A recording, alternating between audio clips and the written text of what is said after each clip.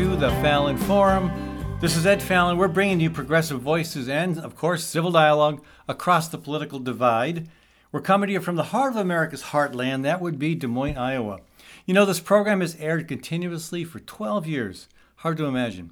And, you know, if you value what we do, and I think you do, become a sponsor or a monthly donor so we can keep broadcasting this unique platform of viewpoints that you are not going to hear on the big corporate stations. We are supported entirely by small businesses, nonprofits, and listeners through donations and monthly pledges. So thank you for that. And thanks to our local business partners for helping to make this program possible, including Gateway Market and Cafe. That's Des Moines' locally owned grocery and specialty food store. Gateway's Cafe is open for dine-in, carry-out, and delivery service 7 days a week. You can also order groceries online, and Gateway offers a catering and floral service as well. That's Gateway Market and Cafe. Thanks also to Groovy Goods. That's Des Moines' one-stop hippie shop where everyone is welcome and no one is judged. Groovy Goods calls itself a tribe brought together by peace, love, and rock and roll. Learn more at groovy-goods.com or stop by at 23rd and University in Des Moines. All right, so later in the program, we'll be talking with the executive director of the Polk County Democrats about why Iowa has become so bright red. Like many states and certainly many rural areas around the country. We'll also be talking to a friend of mine from Germany about the historic and tragic flooding that has occurred in that country. And for those listening to our podcast, Des Moines City Councilman Bill Gray will join us. We're going to be talking about climate solutions at the local level, leading up to the city council election here this fall. And then Randy Evans with the Iowa Freedom of Information Council is going to join us. We're going to talk about where you draw the line between protest at council meetings and going too far. And then finally, Kathy Byrnes is going to host a conversation with Kari and Steve Shivvers about digging deeper into composting and a new and innovative technique that's being proposed in that realm. So, you know, I know you think your town is cool. It probably is. I know our town is cool. I know Portland thinks it's the coolest place in the world. It's cutting edge because, well, among other things, people bike through downtown buck naked on the July full moon. And that, of course, is known as the Buck Moon. Well, in the ongoing expose of what a surprising place is Des Moines, Iowa, Kathy Byrnes is here to share her bizarre experience while walking home through downtown Des Moines last Friday. Kathy, welcome to the program. Thanks. I'm glad to be here, and I'm glad to still have all my wits about me after the experiences that I went through on Friday. And this little journey started and ended with a red rose. It did. Rose is an important name in my family. My mother's name is Rosalie. Her mother's name is Rosalia. And so I always kind of pay attention when anything involves a rose. Yeah. So what happened? I'd been researching with my sister at the Historical Society building, looking at tiny little microfilm newspapers. And so I was really glad to get back outside. This was this past Friday, July 23rd. And walking home, even in extreme heat, and forgot to take my water with me, it felt pretty good until I got fairly close to the Sculpture Park. This is walking along Grand Avenue. I was going west. And I thought, boy, I am really thirsty. I need to get up in the shade. And so I started to cut on north on 10th Street. And then you sent me a text. And the text was... if you're near 13th and Grand, there's a woman in the park handing out roses. So you know that I like the Yes. name Rose and how important that is to me. So I thought, okay, I'm thirsty, but I'm going to go get a rose. You know, I've had a busy day. I'm going to get a rose. And sure enough, there was a card table set up with a woman and two younger people, some young adult children, and they had a big vase full of many colors of roses, and one of them was red. So I thought, my goodness, I'm going to get me a red rose. And it said free roses. I walked up to the table, and a little girl said to me, "Do you want an affirmation?" And I said, "Sure." And the other woman said, "Do you want a rose?" I said, "Sure." The affirmation said, "Your outlook on life is amazing." So they asked me to pick a rose. And I had to choose red because that was my mother's favorite color. So here I am, knowing that my outlook on life is amazing and with a red rose in my hand. What a good day so far, right? Yes. Well, it was great. I was feeling quite happy and even a little saucy about it. So when I walked across the street into the headquarters area of a convenience store. It's a Come and Go. It's called Come and Go. Which is an amazing name for anything, but it's a convenience store gas station chain here in Iowa. Come and Go. Right. Go figure. Well, a man was playing one of the public pianos, and he was playing jazz, and I love to dance. So I thought, I have a red rose, so I put it in my mouth, and I sort of got my jazz hands going, and I danced up to and in front of the piano, and I just wanted to make sure he knew that I was enjoying his piano playing, and he nodded politely. It wasn't that much recognition, but behind me to the north, I heard a man's voice kind of shouting something that sounded like really, amazing approval of my dancing, and I thought, good, somebody likes this. I turned around. I had to go north anyway to go home, and started to head up toward the north end of that property. And I was just about to the sidewalk, and my eyes saw the man standing by a park bench at the north end of the property. But what my eyes also saw was, I won't wipe from my memory ever. It was buttocks. I saw buck naked buttocks on the park bench. Anybody you recognize? No, presuming I didn't see a face. Presume it looked like a woman's buttocks, rosy pink flesh, only accented by the black thong that I could see, being worn by this pair of buttocks. And I don't know, you said this is civil dialogue, but this is going to get a little ugly. Her knees were curled up under her, and there was a pair of man's legs sticking out from between hers. They were, quote, doing it. I think, wow. Something big was happening. In the little park space in front of the Come and Go headquarters. Yes, the headquarters called Come and Go.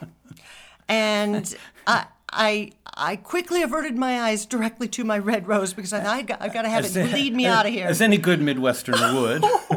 Well, the man was shouting approval, I don't think for me. Oh, it wasn't for your dancing. But for the action on the bench. And so, I just focus, and keep moving forward. Don't let my eyes go over there again. I don't want to see it again. And I just held my rose in front of me. I even sniffed it for comfort, and I kept walking. And I thought, I've got to get out of here. And out of there I did get. And as soon as I crossed the street, on the next block, as my eyes were focused straight ahead and a little bit down, because I was ashamed to have seen what I saw, there was a $1 bill in a paper clip. And it was wrapped around. I picked it up. It was wrapped around $1 million bill. That's the one with Donald Trump's picture on it. No, it was it looked fairly real, but of course you see something that says $1 million and you know it's fake. I thought, oh my gosh, so this is already an interesting day. What were they advertising? I did flip it over very quickly, but my eyes were still strained from the microfilm and the naked buttocks I had just seen. And so I looked at the back, and it was some sort of a message about you will not find salvation until you repent all your sins. And I thought, I don't know, maybe the public sex havers at the Come and Go headquarters should have found this. You should have run that back for them. I wasn't going to go back there for the life of me. Anyway, you kept the $1. I did. Well, I put it in my pocket. I thought, money in the pocket. I did get $1, and I still had my rose. So I thought, this is still a pretty good day, and maybe there's a way to salvage it. And that opportunity arose because as I was jaywalking, across 15th Street toward home, a woman was jaywalking toward me. And it's a problem here in Des Moines, jaywalkers. Well, we met in the middle. It helps that we don't have a lot of traffic. She said to me, "That's a pretty flower." She looked a little down and out, and she said, "That's a pretty flower." And I said, "Oh, it is pretty." And I reached out my red rose and handed it to her, and she gratefully took it, said thank you, and walked off. And that was the most extraordinary set of circumstances I think I've encountered on one day. Well, I have never yet heard of anyone in downtown Des Moines having sex in public. That's Well, it was about 4:30 in the afternoon. Okay, that makes it okay then. It was happy hour. It wasn't quite happy hour yet. Well, then, Ed, what we realized later, because we were talking about this series of incidents with some friends of ours, we realized later that what is today's date? It was yes. July 23rd, the full buck moon. Yes. And so, I don't know what's it's called the buck moon for some reference to deer populations. I don't know. there are several theories on Okay. that, but All I right. think a buckskin, a kind of Okay. a nakedness, out, Well, out so in the wild. so while there were these while this couple, shall we say, at any rate, were at least one of them was virtually buck naked. Even She as was, at least. even as thousands of people in Portland, Oregon, were getting ready to do the buck naked ride, Well, we had it going on and right the buck here in Des naked moon Moines. about ready to come out, the buck moon.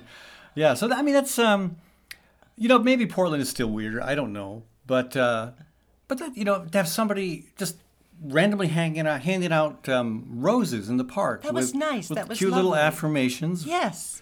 And then to have pianos in town where you can go and sit and play, even if those pianos are, in my opinion, badly placed in the hot midday sun and baking. I mean that's good. And for you to be cool enough to get out there, put that rose in your mouth and dance a little bit. I don't miss a chance to dance. Okay, I but really don't. probably the weirdest part of all this though is the part that probably wasn't legal. But who puts a dollar bill around a fake $1 million bill to advertise a religious perspective? Who does that? I don't know. Interesting. Someone who's better than I am, it seems, in their minds. But no, not better than you, because in the end, you took that red rose and you gave it to a woman who probably is still talking about what a nice thing somebody did for her 2 days ago. I hope so, because that's the decision my mother and grandmother would have made, to be generous in a moment of confusion and anxiety. Well, anyway, that's a typical day in downtown Des Moines. Well, maybe not typical, but we have a lot of interesting things happening here, and I'm sure that you have interesting things happening in your town as well. Hopefully, most of them are legal, and none of them involve violence. Thanks again for joining us, Kathy. We'll hear back from you at the end of the program when we interview Kari Noble and Steve Shivvers about a novel idea on composting. We'll be back in a minute, folks. Again, Ed Fallon, your host here. Judy Downs is going to join us. We're going to talk about the vast Democratic-Republican divide in the state of Iowa. Gateway Market and Cafe is Des Moines' locally owned grocery and specialty food store, centrally located at ML King Parkway and Woodland Ave. Enjoy chef-crafted prepared foods, artisan baked goods, organic produce, hand-cut meats, local and international cheeses, wines, and craft beer. Gateway's Cafe is open for dine-in, carry-out, and delivery service 7 days a week. Stop by or visit gatewaymarket.com for more details. Gateway Market. Good food, great community. You're responsible for a lot, and it's easy to become overwhelmed, to feel helpless, even hopeless. What's not so easy is finding your way back to feeling and functioning better. Psychiatrist Dr. David Drake helps individuals and couples throughout Iowa with the convenience and privacy of televideo counseling. Dr. Drake also prescribes medication when needed, and his services are offered on a self-pay basis. If you need help, don't delay. Contact Dr. Drake at daviddrakefamilypsychiatry.com.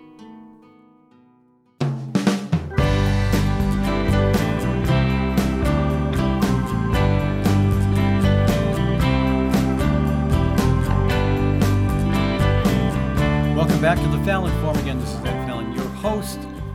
As I reminded folks earlier, this program has aired continuously for 12 years. And if you like what we do, help us out. If you're a business, consider sponsoring your business on this program. Or if you're a nonprofit, hey, we like some nonprofits. Okay. And if you're an individual and you'd like to donate, we have a monthly donor program set up. Think about that. Anyway, we can do this with your support. And again, it's rare what you hear on this program you won't hear on the big corporate giants. I want to thank a couple of our nonprofit partners as well. Thanks to Bold, Iowa, building rural-urban coalitions to address climate change and prevent the abuse of eminent domain to build pipelines. Learn more at boldiowa.com. Thanks also to Birds and Bees Urban Farm, offering classes on how to turn your yard into dinner. Get more information about classes and workshops at birdsbeesurbanfarm.org. Judy Downs is with me, folks. She's the Executive Director of the Polk County Democrats. Judy, welcome to the conversation. Thank you for having me. Sure. Now, for those who may not know, Polk County is Iowa's largest county. Polk County used to be one of the many counties in the state that voted Democratic. Now it's one of the rare and few. And, the numbers continue to raise concerns for Democrats. When I was, in 2006, when I was running for governor, there were 24,000 more Democrats registered to vote in Iowa than Republicans. And it's gone downhill ever since. And as of June of last year, there are now, 48,000 more Republicans than Democrats. June of this year, yes. And you're here to tell me how this is going to change. Well, I'll tell you what we're doing to hopefully change that. But, I like that you brought up 2006. We have been looking at 2008 and comparing the numbers. I think 2006 is probably better because 2008 was a benefit. We benefited from the Obama boost that voter registration got across the country. So it's probably an anomaly. But 2006, it can be very eye-opening to remember that we were a blue state. And after the election, in my role as Polk County Democrats Executive Director, but also just as a volunteer, myself and a few others did some analysis of what went wrong across the state. And we partnered with Jeff Link to look at the numbers and take a hard look.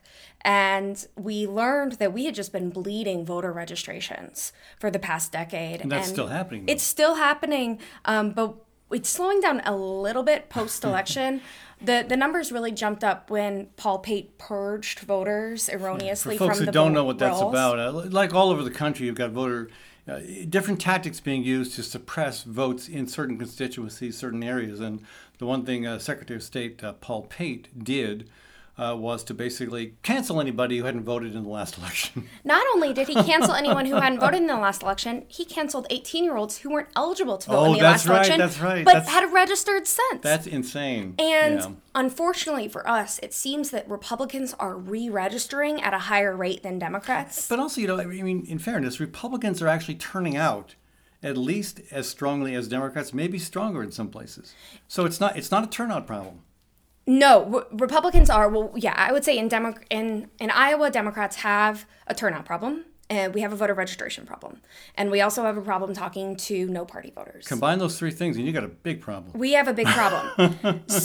And I think the key to fixing that, which is one of the reasons why we founded this nonprofit, the New Iowa Project, is by taking a year-long strategy. And Iowans working year-long outside of the campaign cycle to register voters, to increase voter turnout on local elections, because that's something that we can have a very big impact on, just looking at small elections. And, I say we can have a big impact with local elections, but when we lose a congressional seat by 6 votes, we can have a big impact on all our elections.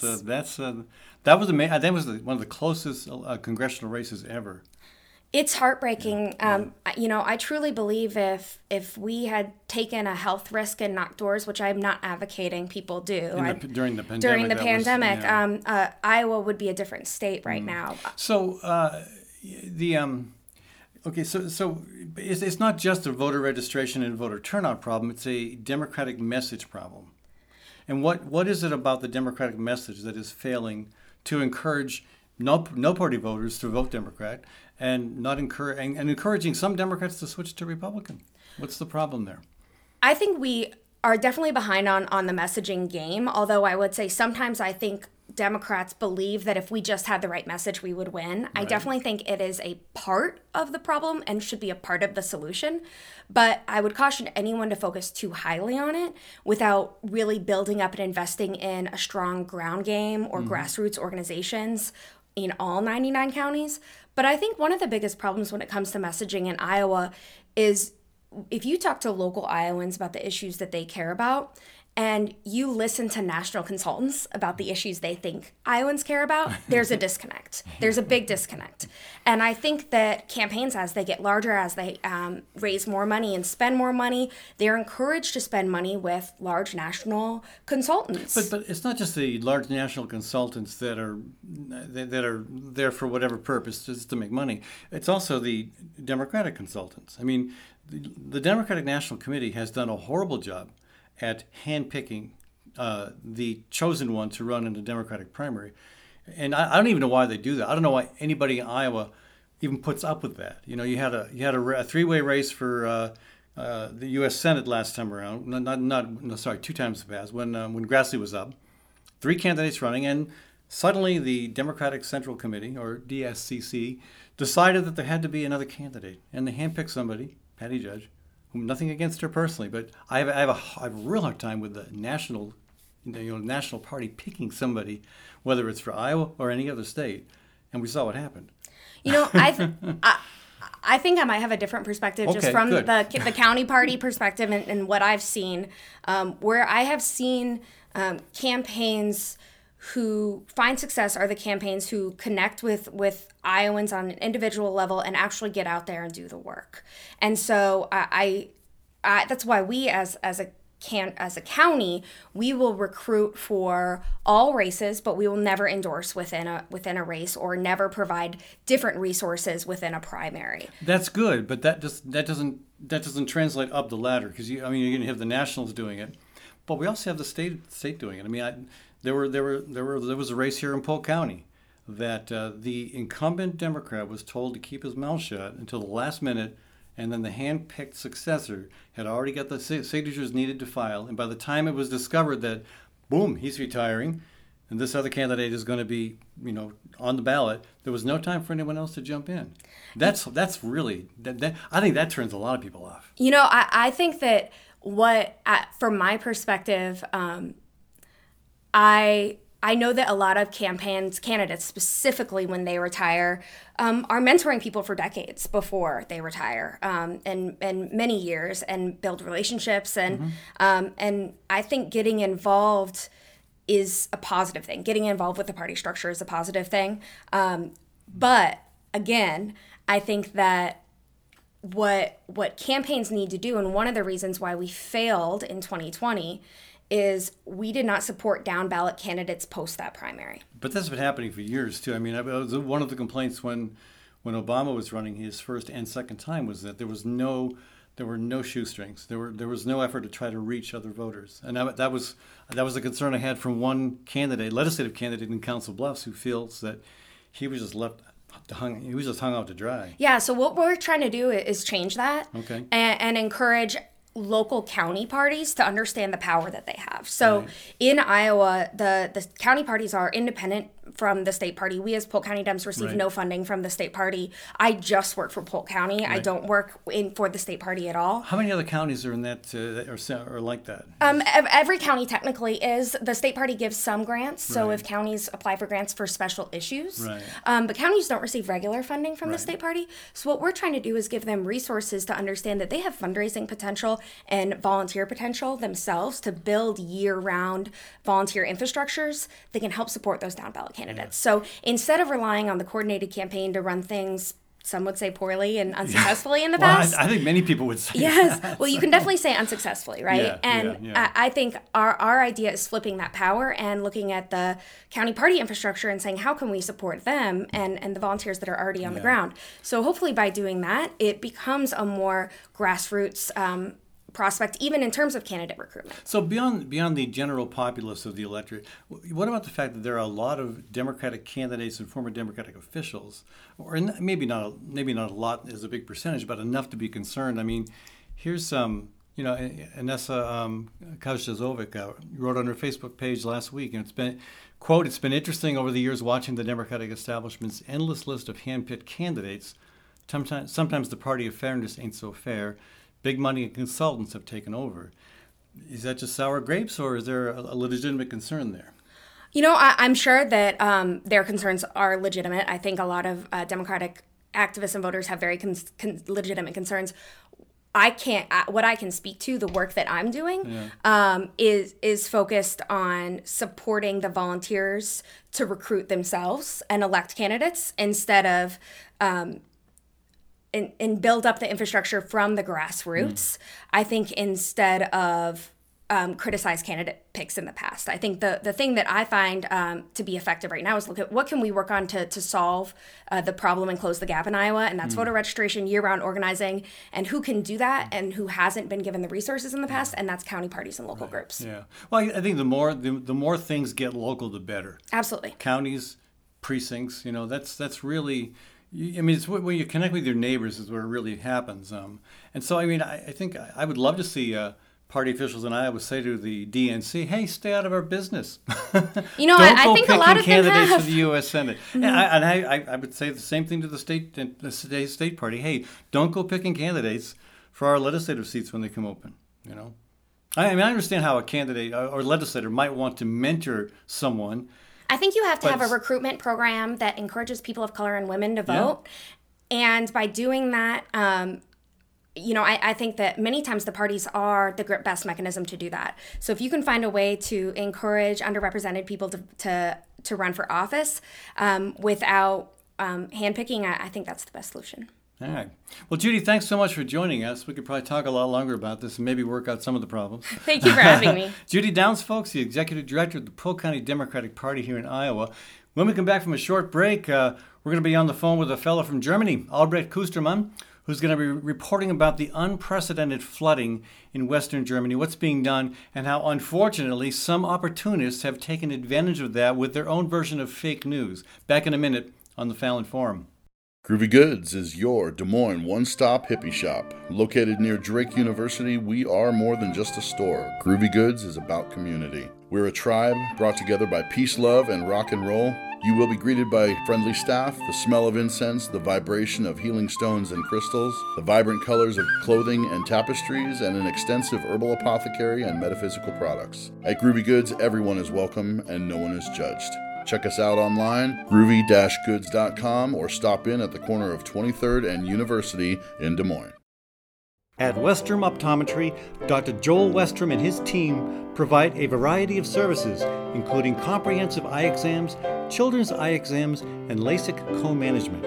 Whether strictly utilitarian or a fashion statement, your comfort and vision are Westrom's primary concern.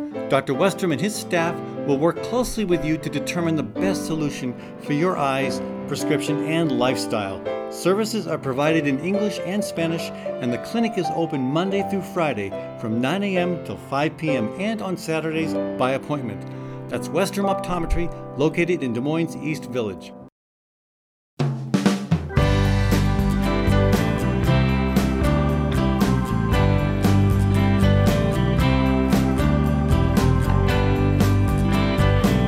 Welcome back to the Fallon Forum. Again, this is Ed Fallon, your host. We're continuing this broadcast for the past 12 years now, and if you like what we do, help us out. We need to continue to build a stronger voice for change on so many levels, and it's not going to happen on the big corporate-owned stations. We're one of the small guys that can help make a difference. So do your part to help support what we're doing. And thanks to the local businesses that make this program possible as well, including Story County Veterinary Clinic, where Dr. Kim Holding has been caring for all creatures, great and small, for over 30 years. You can learn more at Story County Veterinary Clinic's Facebook page or by calling Dr. Holding at 515-232-8766. Thanks also to Westrom Optometry, located in Des Moines East Village. Dr. Joel Westrom and his staff are fluent in English and Spanish.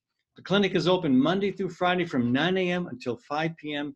and on Saturdays by appointment. That's Westrom Optometry. I'm delighted to welcome a friend of mine who I have not seen in 30 years to the program, Albrecht Kustermann. He's joining us from Frankfurt, Germany. That's not a town that was affected by the recent floods, but the floods have been a huge tragedy, of course, but also I think perhaps also a huge eye-opening experience for people not just in Germany, but around the world. So Albert, let me start off by welcoming you to the program. Hi, yeah. Great to hear you. Great, talking to you again after 30 years. I know, it's been a long time. So what is your impression as to what has happened in Western Germany and how is the recovery going? Well, there are two things. On the one hand, of course, it's suddenly the climate change really, is an experience, a personal experience of the people living here. We had floodings earlier, and 20 years ago it was in East Germany, but such floodings here that a whole town is cut off and houses are really broken and people don't have anything. This is a really new experience, and it's here and not in Bangladesh or somewhere else. There is, of course, a high amount of solidarity, people going there or pledging money whatsoever. But this experience of really losing everything, Yeah, and being happy to, well, some lives have over 100 and I think 70 people died. I think about and 200 is the update I've heard. Oh, yeah. Sorry, maybe. So it's really a high number, but also then having nothing, everything is lost. This is a new experience, and yeah, it is. I think the people now really experience the power of the forces of nature. Yeah, there is a small, I mean, the villages that were affected, they had a small, tiny, not even a river. I don't know how you call, it's less than a river. You never expect such good flood. Stream, or in the Midwest, we might say creek. But yeah, so but it's not just 200 lives that have been lost, but I mean, the property damage must be in many billions of dollars. It's got to be huge. Sure. Yeah. Sure. Yeah, it is also on the infrastructure. It was $1.5 billion. The train company has expects that they have to pay €1.5 billion for the infrastructure in the railways. Yeah. And of course, it's not only the rebuilding of houses. Some houses will not be rebuilt because the area has changed so much, but also, of course, then additional costs in infrastructure in securing the villages for further flooding. And I mean, we had here a century flood, but these century floods are coming every 10 years. So same here in the Midwest. We've had 500-year floods 3 times in the past 25 years, or 30, I guess. So now the climatologists had predicted that this rain would come and there would be flooding. They predicted that about 4 days in advance. But, and I'm going to quote you here. This is a quote from the publication called Science. The quote is, "We were stunned to see the scenes of devastation and death despite ample warnings." You know, in short, they knew this was going to happen, but it was a flood on steroids. It happened at a much greater level. And I guess my question is, why are we surprised anymore? I mean, this has been consistent. Climate scientists are getting it right. They know what's going to happen, but the timeline is all off. Everything is happening faster. Everything is happening more severely. Is that starting to maybe? Is this the incident that might get Germany to see that, yeah, we've got to take this even more seriously than we have been? Well, I do think that there is thinking about, we have to think about it more seriously. But on the other hand, what scientists say, and this is actually a problem we had during the pandemic, that from certain groups, everything what has been said by scientists was questioned. And I just learned today, and I was surprised that the one of the candidates for the chancellor for the general elections, actually from the same party of Angela Merkel, he said, well, if you hear a scientist, you better ask what kind of a hidden agenda he has, or the scientist has. And actually, this is a wording used to be used by the far rights, the so-called Alternative for Germany. And I was surprised that he was saying this because usually he's a moderate person. But this is the problem, and a lot of scientists who said, well, there will be devastating damages, then they are criticized as being, exaggerating, etc., etc. So this is the problem, and of course now scientist goes out and say, well, you see, we were right. I think what people do experience is that it's not just a theoretical thing. Well, the average temperature rises for one centigrade. A lot of people say, well, then we have warmer summers. It's nice. But now they realize that every centigrade is 7% more rain in an average rain. And then you have the problems with the jet stream, that the rain is not, moving. How you call it, the sky, where the water evaporates. The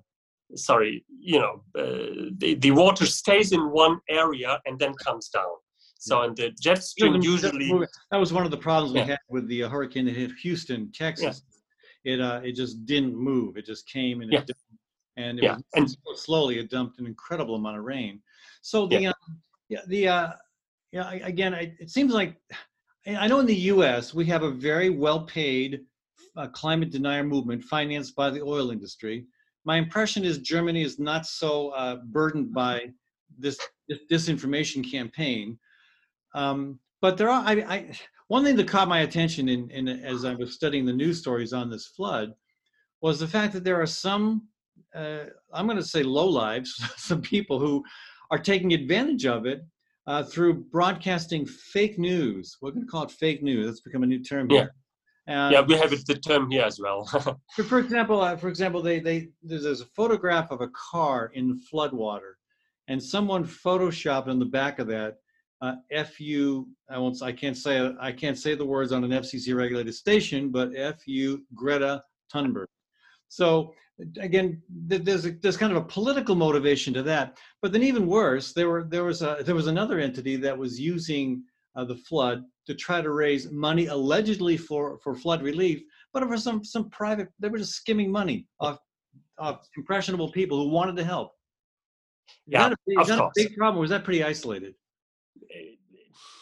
There had been, actually, again, from the movement that is questioning the pandemic, there had been initiatives going there and telling lies, saying, well, this phenomenon, what I said, that the rain is not moving, they said, well, that are the windmills, for wind energy, they are stopping the energy. It's complete, it's nonsense. That's brilliant. It's but people believe it. I heard a similar allegation years ago. Actually, I think it was entirely spoof, but I think there were probably people who believed it, that if you have enough windmills going, spinning at the same time, it could cause the Earth to tilt off its axis. Yeah. I mean, it's the same. I mean, these people are maybe also saying the Earth is flat and not but yes, they are. And I mean, a lot of them actually are my age.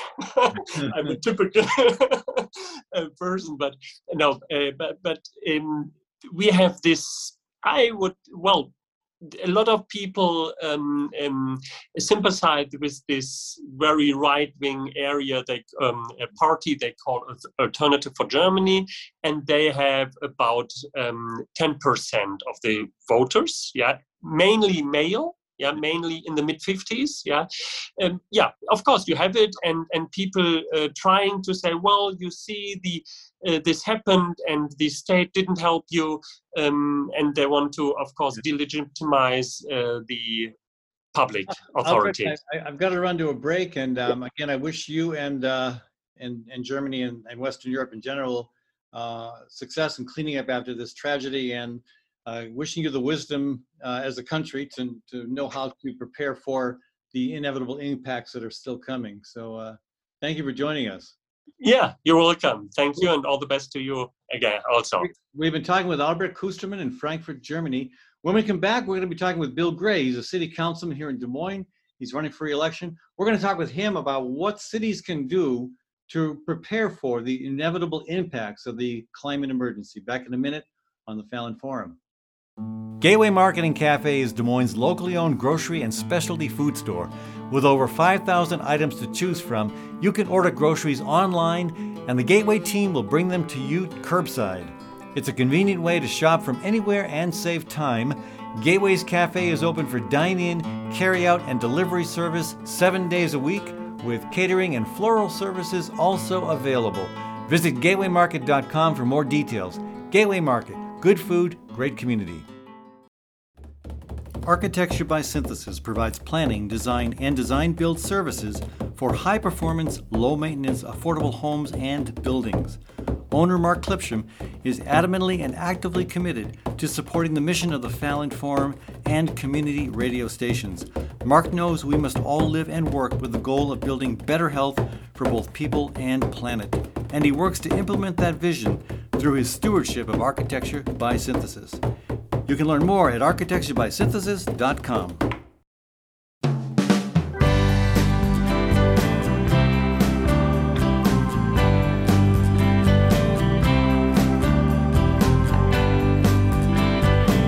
Welcome back to the forum, folks. Again, this fall and summer, we are interviewing all the 8 candidates who are running for city council. I should say all of those who accept the invitation. So far, 7 have accepted the invitation. Before I introduce you to the next candidate, I want to take a second to thank our local business partners, Gateway Market and Cafe, Architecture by Synthesis, Story County Veterinary Clinic, Westrom Optometry, Groovy Goods, and psychiatrist Dr. David Drake, Family Psychiatry.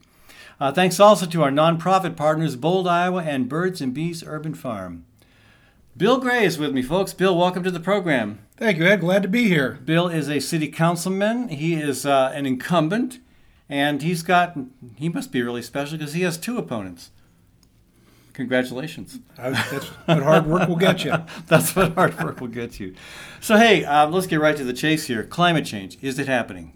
Absolutely. If you can't see what's happening going on in our world and know that, man has in one way or shape or form done something to this fragile ecosystem, then you're missing entirely the whole world passing by you.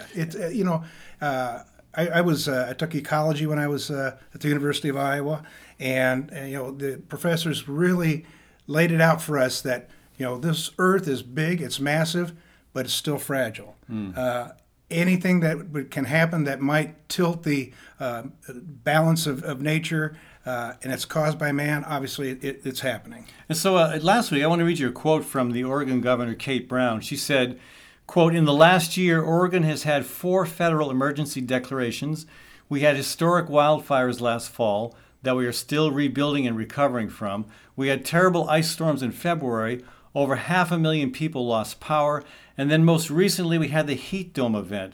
So climate change is here. It's real. And it's like a hammer hitting us in the head." That's a pretty powerful metaphor, a hammer hitting us in the head. And we haven't had, derecho aside, we haven't really had... That's a good point. Well, and I guess a couple floods, too. That's but right. Des Moines hasn't been hit in the head with a hammer yet. Well, I think some of the people back in 2018 thought we took a heavy hit with a hammer, but I took, and that strictly I was looking at from my neighborhood, driving after with the that flood. Yeah, the flood. Yeah. You drive up and you see people's possessions laying there on the curb, things that they've collected for many years and destroyed. And to have 8 to 10 inches of rain fall in 2 hours, good grief, it's unbelievable. Yeah, so I guess you're right. The hammer has hit Des Moines, but it's going to get worse. What should Des Moines be doing to prepare for the inevitable escalating impacts of climate change? I think each time we ran into one of the disasters, be it the flood of 2018 or the derecho from last year, we started to create a playbook. Where do we go first? What's our first response? And so you have to keep working how we're going to respond.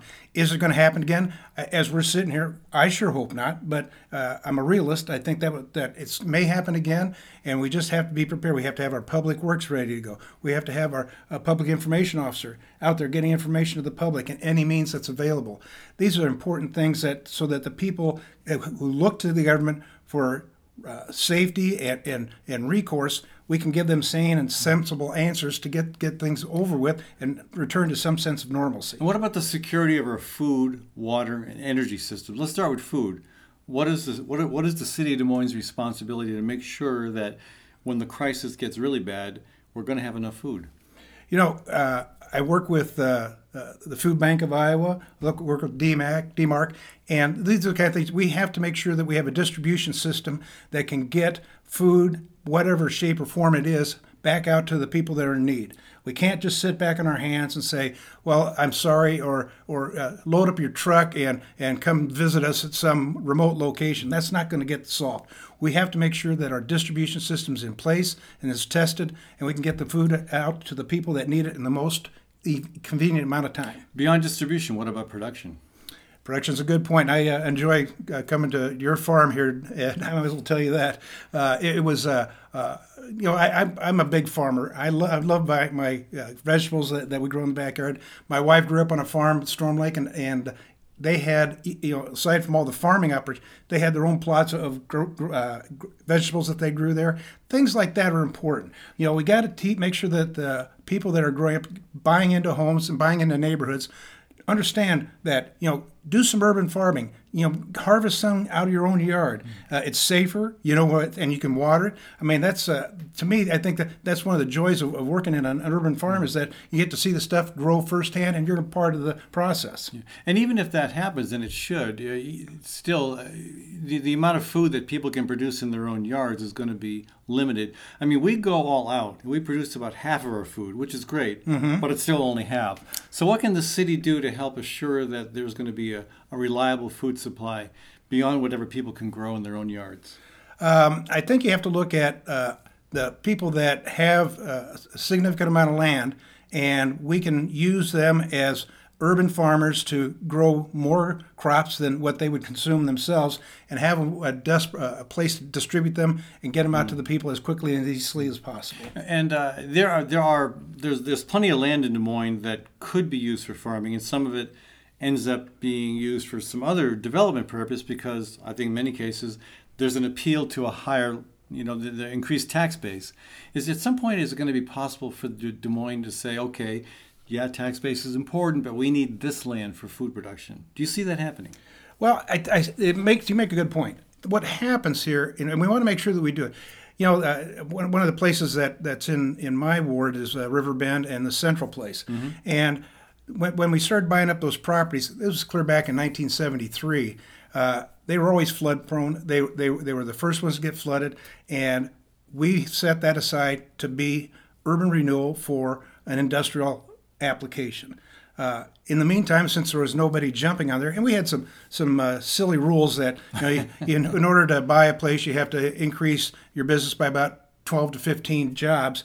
Well, that wasn't the case in all the places that were moving down there. So, when you lease out the property for $1 a year or whatever it is, people could take advantage of it. But in the back, that was always supposed to be a backup plan. And so, with the ones that went down there now, we're working hard to find some other. We got some extra places, pocket parks that we don't use. There's street corners.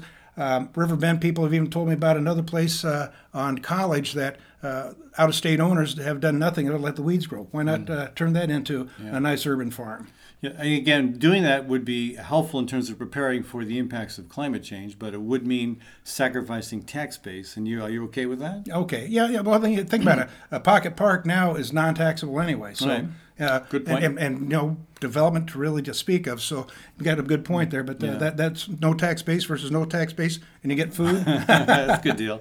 So what about water? The Des Moines Water Works manages the water system, but there's been lots of conflicts there with pollution upstream, nitrates, topsoil, and now we have algae blooms in the Des Moines River. The Des Moines River is our backup water supply. And I mean, as bad as our water challenges are here, they're a lot worse out west in the western U.S. But what do we do here? What can the city do to try to make sure that we're doing a better job at conserving water and managing our resources optimally? That's a good point. And I think we need to expand it beyond just Des Moines. I mentioned my wife's from Early, little town south of Storm Lake.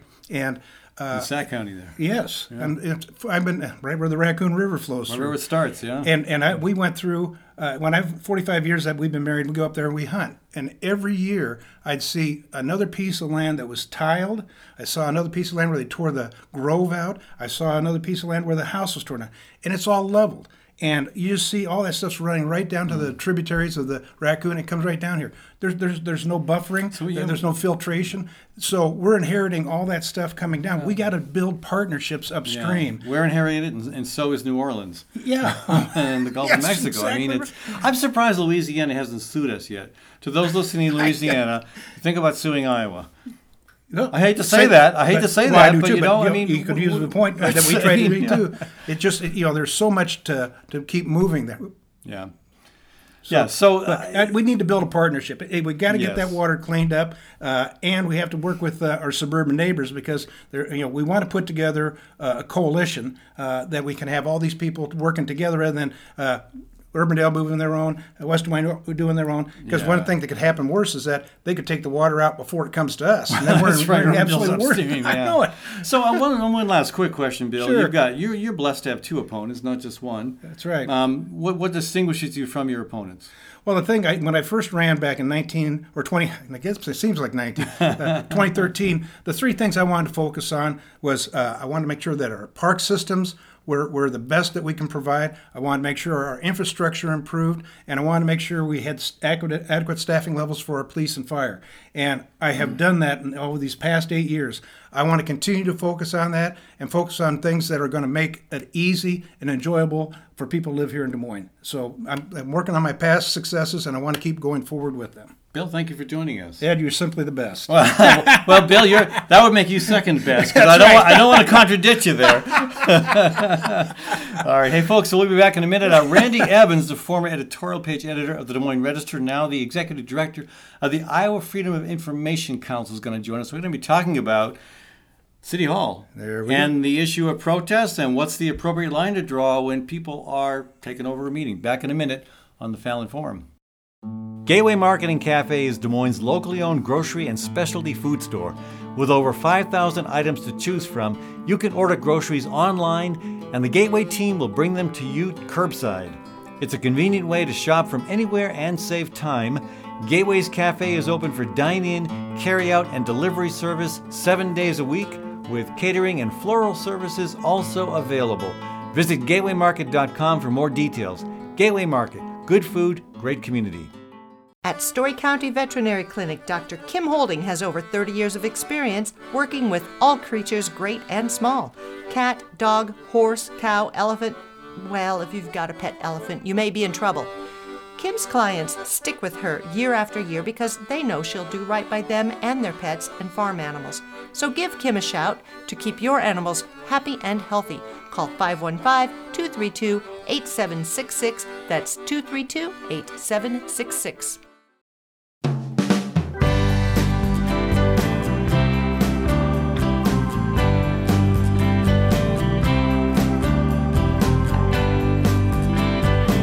Hey, good to have you back at the Fallon Forum. Again, this is Ed Fallon, your host.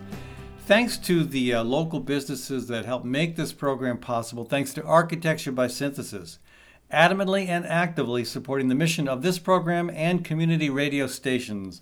Owner Mark Clipsham knows we must build better health for people and planet, and the services he provides are committed to that principle. That's Architecture by Synthesis. Thanks also to psychiatrist Dr. David Drake. Wherever you live in Iowa, psychiatrist Dr. Drake can help through the convenience and privacy of televideo counseling offered on a self-pay basis. You can contact Dr. Drake at daviddrakefamilypsychiatry.com. And a reminder, folks, this program has been going continuously for 12 years now. And if you value what we do, become a sponsor if you're a business or a nonprofit, or become a monthly donor if you're an individual. We can sure use your support. And again, we're providing that alternative viewpoint you will not hear on the corporate-owned stations that, well, they tend to have a pretty narrow focus. We don't. We like to bring it all home. So, speaking of a broad focus, I'm delighted to have with me Randy Evans. He's the executive director of the Iowa Freedom of Information Council, and he has been tracking the interesting developments at the Des Moines City Council meetings, and this may not be that inconsistent with what we're seeing at local levels across the country. Again, a lot of the protests have been in response to the growth of the Black Lives Matter movement. Locally, there's been concern about police officer conduct, Randy, you've been covering this, and there's been quite a response, or quite a conversation about what is the appropriate level of response from the city council in terms of trying to regulate and limit the extent of protest to respect the opportunity that others might want to have to make their case before the council about a different agenda. Well, I mean, I think the bottom line in all of this has been that the city council has dropped the ball. When they started tightening the screws on how long people could talk, it created just a circus atmosphere. I mean, who can express a cogent thought in 20 seconds? Wasn't it like 25 seconds? I think it was less than 20, depending on how many people. Now that is ridiculous, but I mean, it does make sense for any deliberative body, whether it's a legislature or city council, board of supervisors, to have some kind of limit on how long a person can come before them to make their case, right? Yeah, I would agree with that. Okay. But I think the problem that the council created was that people felt very frustrated, felt like they were being shut off from being able to express deeply held beliefs about what was occurring around the United States and in Des Moines. And the city council, under other leadership, could have held town hall forums to let people air their thoughts about what the Des Moines Police Department should or should not be doing. But the response was to just ratchet down the length that people could talk as more people became concerned about the issue. And the city did get some flack for that, and so they've backed off the 20-second requirement. Do you think the response, their current position is? Well, let me ask you this: how would you define their current position? They haven't held town hall meetings, like you said. I mean, I think the current position is more rational than their previous position, by letting people have a more reasonable amount of time to. And how long is that? We're talking several minutes. Okay. But if you do research nationally around the United States, you will see quote unquote experts talking about people needing 5 or 10 minutes. Well, that's not going to happen. Well, it kind of depends on how many people want to speak, right? Right. But I think that you can, there's one of the takeaways from the number of people who want to speak, and that takeaway is that this is an issue that people care very much about. Right. I don't think that some of the people who are trying to sway the council as well as the citizens are doing themselves any favors by bringing city government to a standstill, because what that is going to do, I fear, is play into the hands of those who are wanting to defend the status quo rather than those who are wanting to address what needs to be changed. I think there is a danger that people who would support reasonable examination of what the police department, what changes ought to occur, I think there's a danger that those people are being driven away by some of the circus-like atmosphere.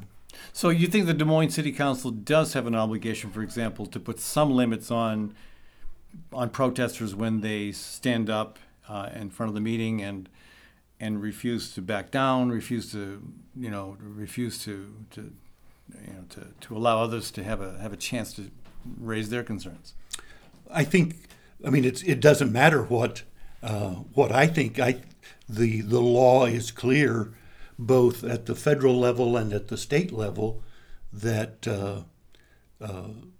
city officials who are trying to impose reasonable restrictions on the conduct of meetings are going to be victorious in court. The problem in Iowa is that the state law allows the public to attend meetings, but it doesn't require government bodies to let the public speak at all. But isn't it a good thing that the state allows local control to? I mean, the state has been doing a lot to try to take away local control. For example, the city tries to enact a ban on plastic bags. Legislature steps in, won't allow that to happen. The city tries to establish a minimum wage, and boom, state comes in and says, no, you can't require that businesses pay $15 an hour. One of the things that I worry very much about in the current climate in the Iowa legislature, I worry that incidents like those that have occurred at Des Moines City Council meetings are going to play into the hands of those in the legislature who would like to shut down that spigot of public input.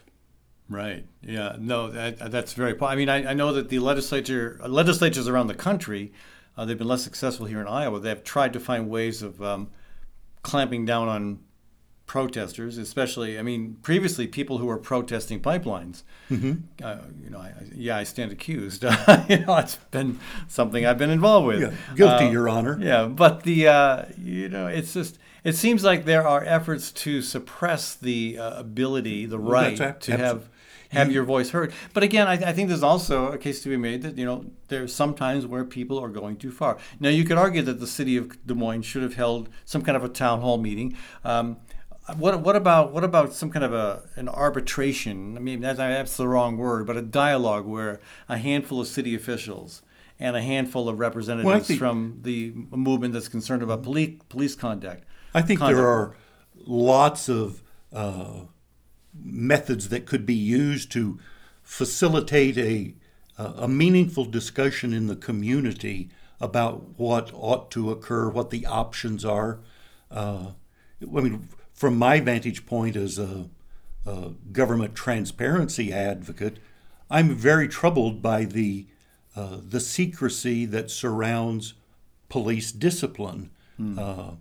And that's one of the concerns that protesters were bringing forward, I believe. Yes. One of the, a Des Moines Register reporter, and I'm not talking about Andrea Sahuri, Katie Aiken, who was chased down as she was leaving the Capitol grounds after covering protests there. She was chased down by a police officer and she was holding up press ID and saying media, press, chased down with tear gas and oh my gosh, circled around her and sprayed her directly in the face.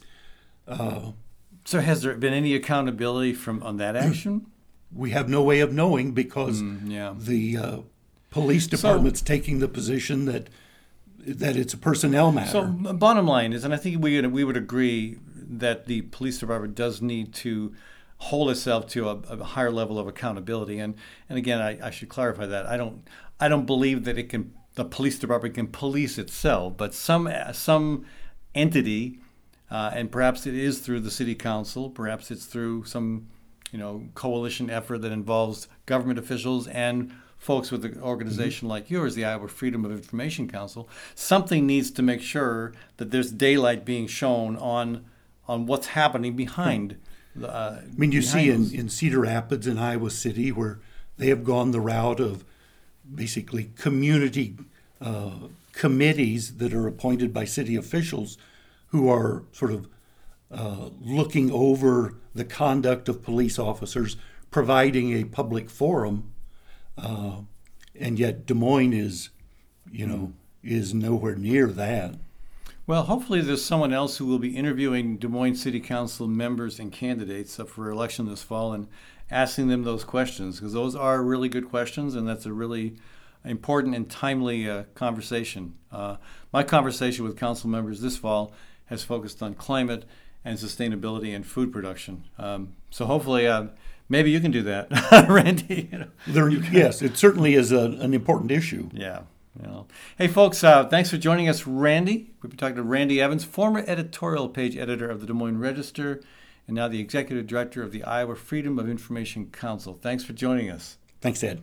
When we come back, Kari Noble and Steve Shivvers will be on the program with Kathy Byrnes discussing composting and some new innovative ideas relevant to decomposition. Back in a minute on the Fallon Forum. Gateway Market and Cafe is Des Moines' locally owned grocery and specialty food store, centrally located at ML King Parkway and Woodland Ave. Enjoy chef-crafted prepared foods, artisan baked goods, organic produce, hand-cut meats, local and international cheeses, wines, and craft beer. Gateway's Cafe is open for dine-in, carry-out, and delivery service 7 days a week. Stop by or visit gatewaymarket.com for more details. Gateway Market. Good food, great community. You're responsible for a lot, and it's easy to become overwhelmed, to feel helpless, even hopeless. What's not so easy is finding your way back to feeling and functioning better. Psychiatrist Dr. David Drake helps individuals and couples throughout Iowa with the convenience and privacy of televideo counseling. Dr. Drake also prescribes medication when needed, and his services are offered on a self-pay basis. If you need help, don't delay. Contact Dr. Drake at daviddrakefamilypsychiatry.com.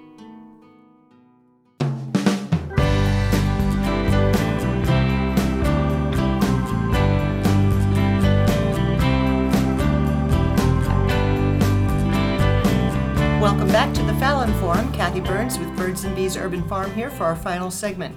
I'd like to remind you that if you value what we do, become a sponsor or a monthly donor so we can continue to broadcast this unique platform of viewpoints you won't hear on the corporate stations. Thanks to our local business partners, including Gateway Market and Cafe, Des Moines' locally owned grocery and specialty food store. Gateway's Cafe is open for dine-in, carry-out, and delivery service 7 days a week. You can order groceries online, and Gateway also offers catering and floral services. That's Gateway Market and Cafe.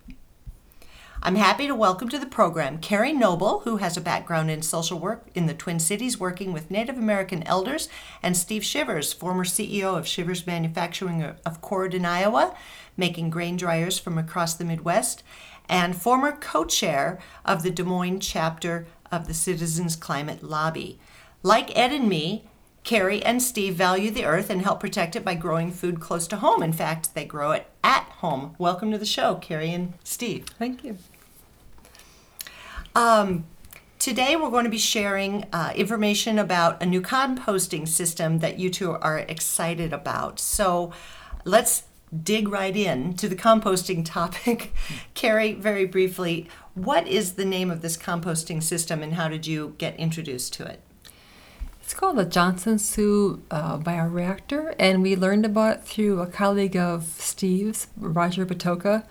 We learned about, he sent us a link to the Maharishi International School's Revolution webinar series about regenerative agriculture. Mm-hmm. You two grow a lot of food in your space. Steve, who is this new system appropriate for? Is it something you will use, or what do you recommend?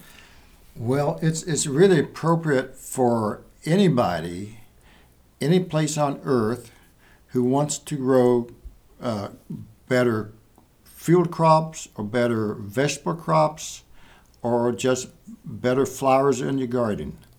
It is a revolutionary composting system that Dr. Johnson and his wife had developed.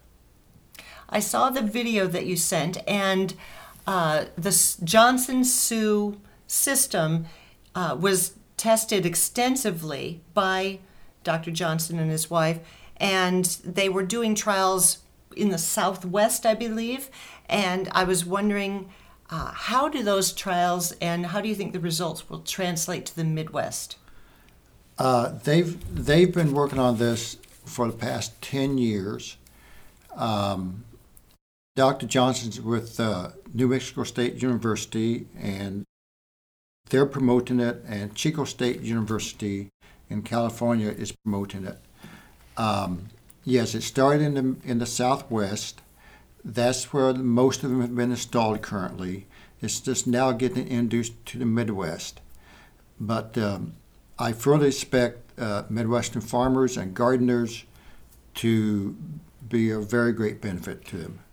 I saw also in the video, Kari, that setting up the system doesn't look like a big project. It takes a couple of people a few hours with some fairly easily resourced materials, a pallet, some PVC, some fencing type material, and then you put your product into there. So what's the advantage of this?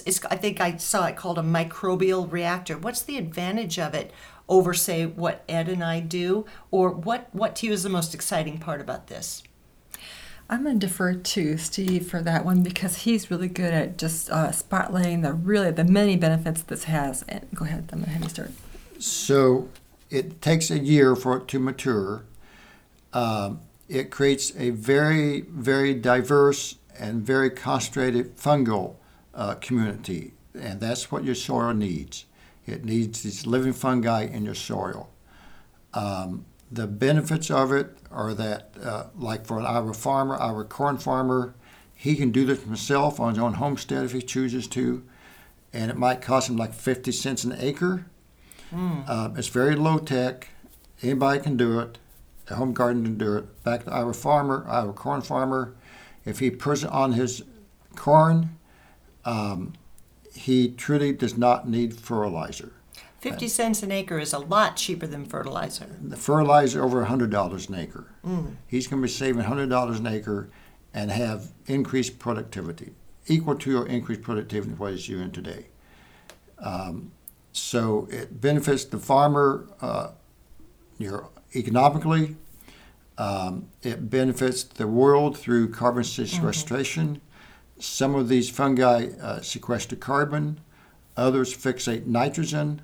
Others release the minerals in the ground in a way that the plants can absorb them. So you don't need the potash, don't need the phosphorus. And your plant the nutrient density of the plants increases well. So like for the home vegetable gardener, you're going to be growing a lot more nutritious food than what you have been. And I heard you say earlier that you're hoping to get a certain number of farmers in Iowa, a certain number of gardeners in Iowa to try the system and start next spring, correct? Yes, we've currently ourselves built 5 of these processors, 5 of these bioreactors, and I'm hoping to entice 50 to 100 farmers across the Midwest to try it on maybe 5 acres, 10 acres this next spring. I would like to get gardeners to try it. I'll be giving it away this fall and spring. Giving it away? I'll be giving it away. This is not a sales pitch for you then? This is not a sales pitch at this time. But you care deeply about the earth, and Yes, you want to see more people using it. And it's open tech. Anybody can do it. Kari, you were talking about the potential for this system to be really life-changing for women who are interested in getting into food production and farming, and also people of color and disenfranchised folks who want to get something going and spend very little money doing it. Tell me about your excitement about that. Right. That same webinar series from Maharishi International University had 2 speakers that talked about that they had both invested heavily into these groups that had the traditional scientific path, and their experience was that they needed to find people who had different ways of seeing and knowing. And I felt that was a direct invitation for people who had been on the periphery, who don't see themselves as scientists, but have a different viewpoint based on different life experiences to get involved. They were saying, there's no time to lose. We need them now. And Steve, speaking of now, you mentioned that this is something that can get established very quickly and give you results very quickly. And we have about 30 seconds left before we're going to wrap up. So it's a way for farmers and gardeners to jumpstart regenerative agriculture. You don't have to go to a 5-year or 10-year process. You can do it this time, and you're into regenerative agriculture. Well, I'm excited to see where this goes, and I want you both to be back on next year. You're going to try it on your own space, correct? Yes, but I also like to encourage people to visit YouTube and look up Johnson Sioux bioreactors. Thank you. And YouTube is on there. Johnson and Sioux is SU, correct? Correct. Bioreactor. Wonderful. Thanks for being on the show. And again, next year we want to hear about your results. Thank you. Thank you. Well, we want to thank our guests today, Judy Downs, Albrecht Kustermann, Bill Gray, Randy Evans, Kari Noble, and Steve Shivvers. And thanks to our local small business sponsors, Gateway Market and Cafe, Architecture by Synthesis, Story County Veterinary Clinic, Western Optometry, Groovy Goods, and David Drake Family Psychiatry. Thanks also to our nonprofit partners, Bold, Iowa, and Birds and Bees Urban Farm. And thanks to our production team of Ed Fallon, Sherry Herdina, Forrest Detterman, Charles Goldman, and myself, Kathy Byrnes. Remember to support this program because it matters a lot. Please consider becoming a monthly donor. Again, thanks, and we'll be back next week with more cutting-edge progressive talk radio.